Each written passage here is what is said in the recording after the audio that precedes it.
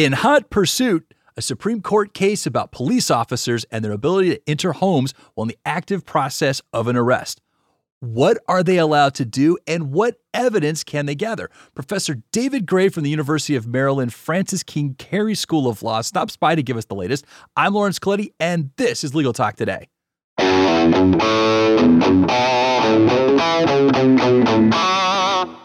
All right, welcome back, listeners. Hope you're having a great day out there. I'm excited for today's show. We have a wonderful guest, but before we get to it, we need to thank our sponsor for their generous support, Noda. Noda is powered by M&T Bank because you went to law school to be a lawyer, not an accountant. Take advantage of Noda, a no-cost IOLTA management tool that helps solo and small law firms track client funds down to the penny. That's right, down to the penny. Visit trustnoda.com/legal to learn more. That's Noda spelled N-O-T-A.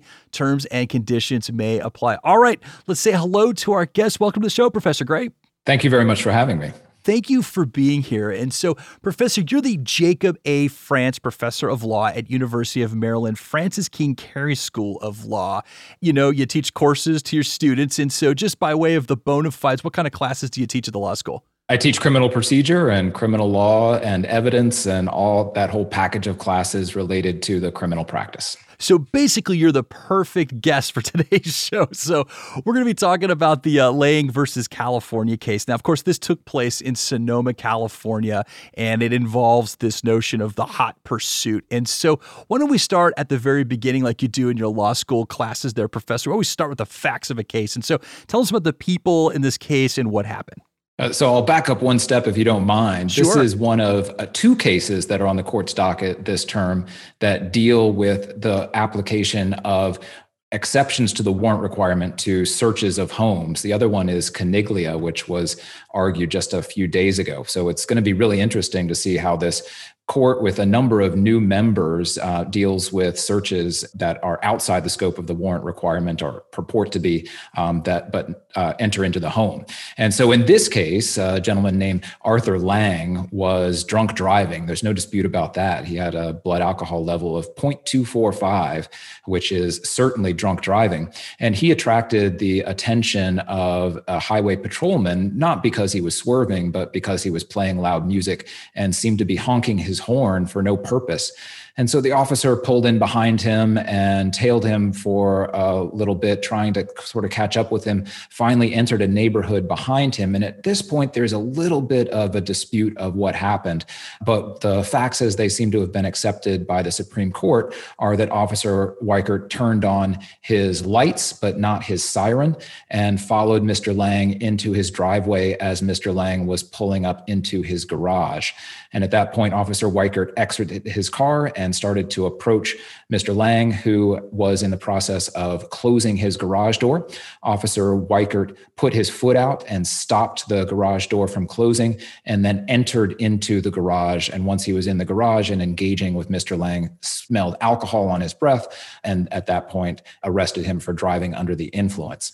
And so the question for the court was that entry into his home, that entry into his garage without a warrant, was that reasonable under the Fourth Amendment? As I understand it, this case did not go through the California Supreme Court. It ended up at the Supreme Court, or the U.S. Supreme Court. So, walk us through that process. Why did it bypass the Supreme Court? And then, tell us where we are today. Now, I understand they heard oral arguments, but as far as I know, they have not made a decision. Is that correct? That's correct. The oral arguments were in February, and this was a pretty hot bench on the oral argument, about 2 hours of oral argument, in part because there were 4 different advocates involved. But no, the court hasn't issued its opinion. And as to the procedural posture, there are 3 pathways to get to the Supreme Court. One is the court's original jurisdiction, including, for example, disputes between states. Another is through the pathway of appeals through the federal courts. So a trial court in a district court opinion appealed to a court of appeals and then appealed to the Supreme Court, or through state courts where there is a federal constitutional question that is presented. But through those those last two pathways, the case has to have reached a point of finality, which in the federal system usually means that a court of appeals has decided the case and has declined to hear the case en banc. And so now it is final in the circuit court of appeals or in the state system. Normally, it means that it's gone through the state Supreme Court. But like the United States Supreme Court, most state Supreme Courts are courts that control their own caseload. And so they're cert courts. And in this case, the California Supreme Court just wasn't interested in the issue. And so they declined to hear the case, which means that the intermediate appellate decision by the California Court of Appeals was the final decision by the California courts and therefore was ripe for petition to the Supreme Court, which took the case. Interesting. Now, this could have some pretty widespread precedent value. So interesting that the California Supreme Court decided not to hear it. But let's transfer over to this hot pursuit doctrine. And so, Professor, some of our audience, they don't have a law degree. They're not currently in law school. So I'm wondering if we can get a layman's explanation as to the hot pursuit doctrine. And this is when an officer does not need specifically a warrant to enter someone's home and make an arrest. So walk us through what's required in this hot pursuit doctrine. So there are two key pieces that are preliminary to understanding the question that's presented in this case. And one is, when does the Fourth Amendment apply at all? So the Fourth Amendment guarantees the security against the people and their persons, houses, papers, and effects against unreasonable searches and seizures. And so the first question that has to be answered before we ever get to any question about the application of the warrant requirement is whether there was, in fact, a search. And that a search in this case can be defined as a physical intrusion into a constitutionally protected area for the purpose of gathering information.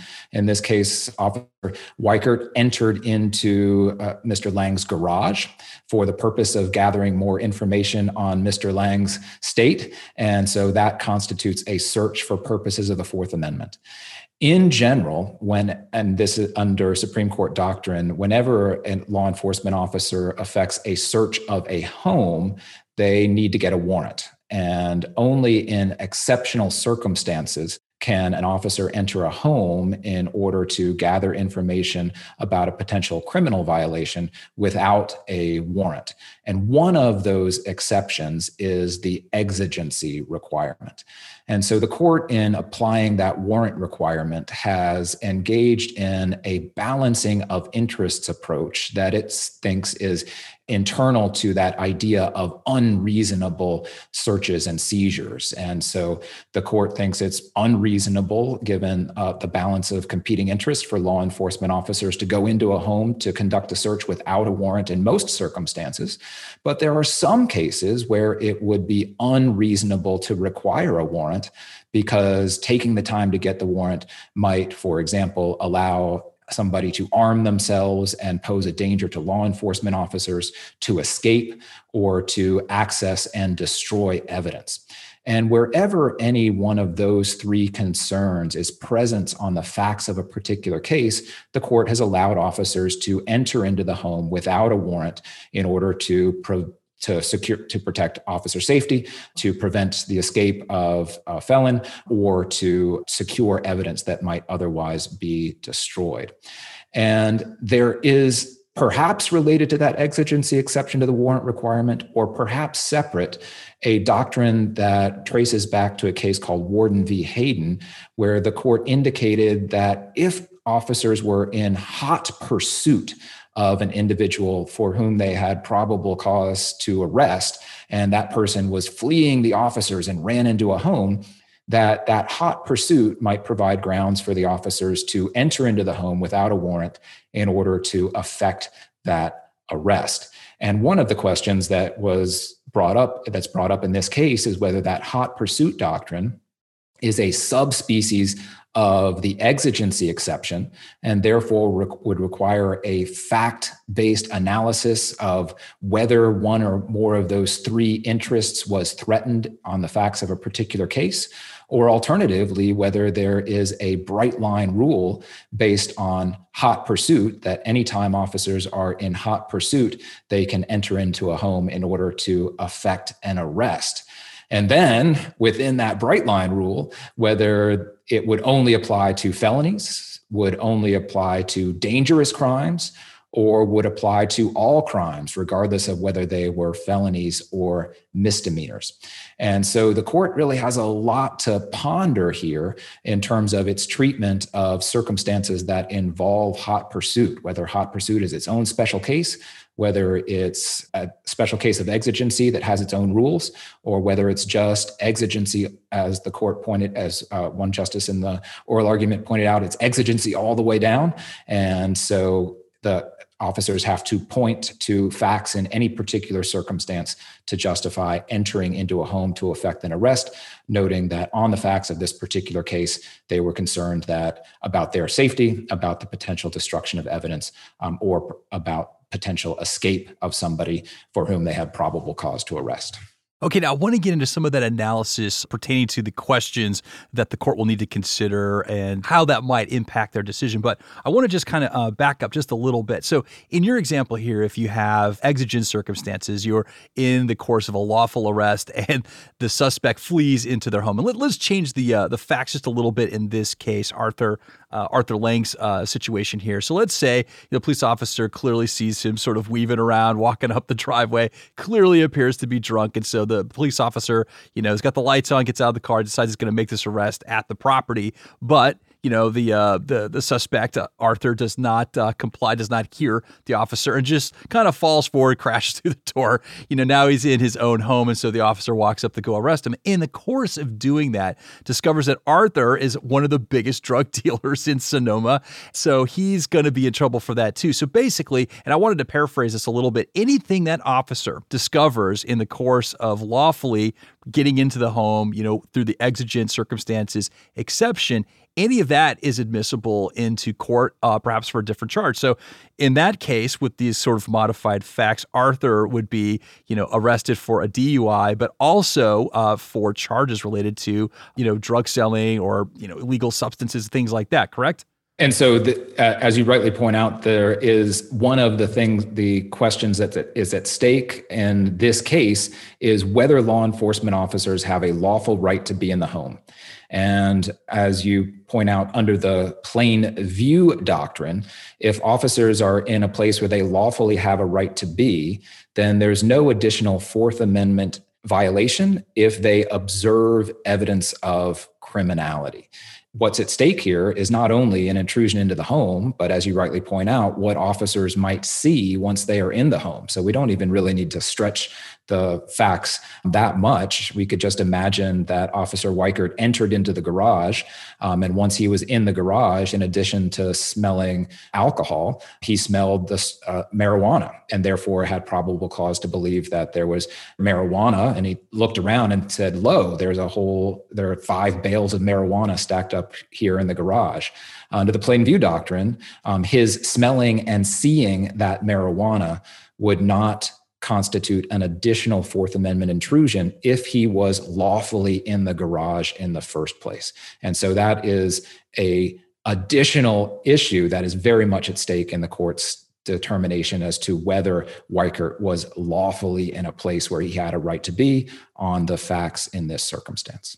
I want to get through the court's possible analysis in this case. And so Arthur Lange, his side of this case, his attorneys, seem to be making this distinction between misdemeanors and felonies. Now, so according to my quick research, I looked up felonies in terms of DUI. And so a DUI in the state of California is not by itself a felony if you're getting busted for it for the first time. But if someone gets hurt in an accident, it can be. If it's your multiple offense, there are situations where that can become a felony. Now, I don't think the officer, under the facts case I understand, had enough time to determine that one way or the other in relation to Arthur. So arguably, it could have been a felony, could have been a misdemeanor, but Arthur's side of this is really wanting to make this distinction. So what are they trying to do here, and what is the court going to need to focus on to make a decision? Mr. Lange was represented by the Stanford Supreme Court Appellate Clinic, and Professor Jeffrey Fisher argued the case on his behalf. And he is arguing against any kind of bright line rule. And so in his view, the court should eschew any kind of bright line rule and instead maintain its posture that was colorfully described by Justice Scalia as trudging through the morass of facts in every Fourth Amendment case to try to determine whether on the facts of any particular case, exigency existed and the nature of that exigency justified a warrantless entry. And on the facts of this case, the only thing that Mr. Lange was suspected of was evading law enforcement. So the only crime of arrest that Officer Weichert could cite at the moment he entered in the garage was that Mr. Lange had failed to stop and pull over when Officer Weichert turned on his lights and followed behind him. And he didn't at that point have any grounds to think that Mr. Lange was driving under the influence. And so Mr. Lange argues that that's certainly not enough to justify a warrantless entry. The nature of that crime and what was at stake in allowing Mr. Lange to walk into his house and asking Officer Weichert to go to the front door and knock on the front door rather than barge into the garage, that there was nothing at stake that would raise a question of exigency. On the other side, arguing by appointment by the court, Attorney Rice, who was arguing for the California Court of Appeals opinion, which was not defended, interestingly enough, by the California Solicitor General. And in her view, there should be a bright line rule that anytime law enforcement officers have reason to believe that somebody has committed a crime, have probable cause to justify an arrest, then they always have the right to follow somebody who tries to evade law enforcement capture by going into their house. So they always have a right to enter a house if they have probable cause to believe that somebody has committed a crime and they're evading law enforcement officers. So those are the two bookends. Should we have an entirely fact-bound approach, or should we have an entirely bright line approach of any time there's probable cause to arrest, no matter the nature of the offense, officers can cite hot pursuit exigency as grounds to enter into a house. And then the intermediate positions deal with, for example, should we distinguish between felonies and misdemeanors? So there's a bright line rule for felonies, but misdemeanors require a fact-bound analysis based on the circumstances to determine whether exigency exists. Or instead of looking at the rather arbitrary designation of some crimes as felonies, some crimes as misdemeanors, which varies between jurisdictions and may cause administrability problems for officers, we instead look at the nature of the offense, so that dangerous felonies would provide grounds for hot pursuit as an exigency justification, but non-dangerous crimes would require reverting to that fact-bound analysis based on the factors that are relevant to a determination of exigency.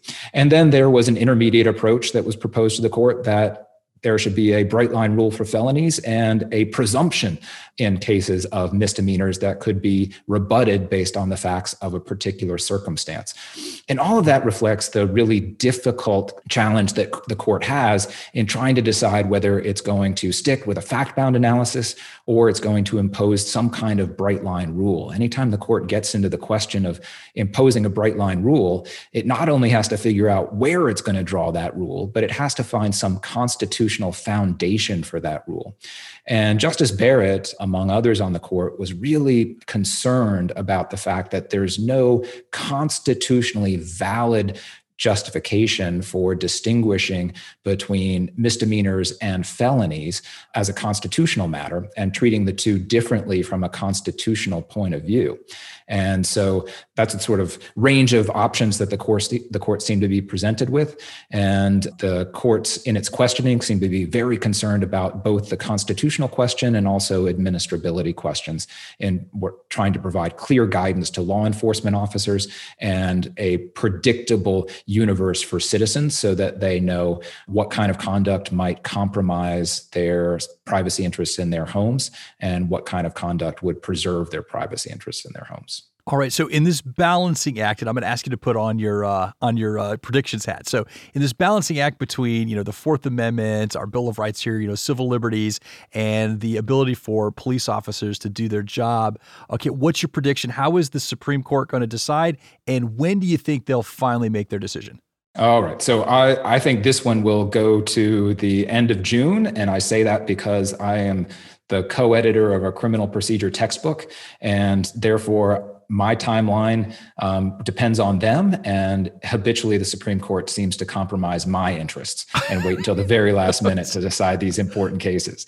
And so I think it'll probably go to June, and I am going to predict that Justice Alito is going to write the majority opinion for the court, and it's going to follow on a series of opinions that Justice Alito has written dealing with drunk driving cases in a slightly separate context, dealing with the administration of blood alcohol tests in a case called Birchfield versus North Dakota in 2016 and Mitchell versus Wisconsin in 2019. And he's going to say that the exigency exception is fact-bound, but almost every time a suspect is fleeing from a felony offense, that exigency is going to exist. Well, Professor, I think I agree with your prediction. So, anyway, thank you so much for joining us today. I really enjoyed our conversation. Thank you very much for having me. This has been a lot of fun. And thank you, listeners, for tuning in. If you like the show, please recommend it to a friend. And one more thank you to our sponsor, the fine folks at Nota. You can find them at trustnota.com/legal. That's Nota spelled Nota. And lastly, but not leastly, thank you to our team, producer Molly McDonough and our LT and audio crew for their continued dedication. Thank you all. You're the best. This has been Legal Talk Today. I'm Lawrence Coletti. Have a great day, everybody.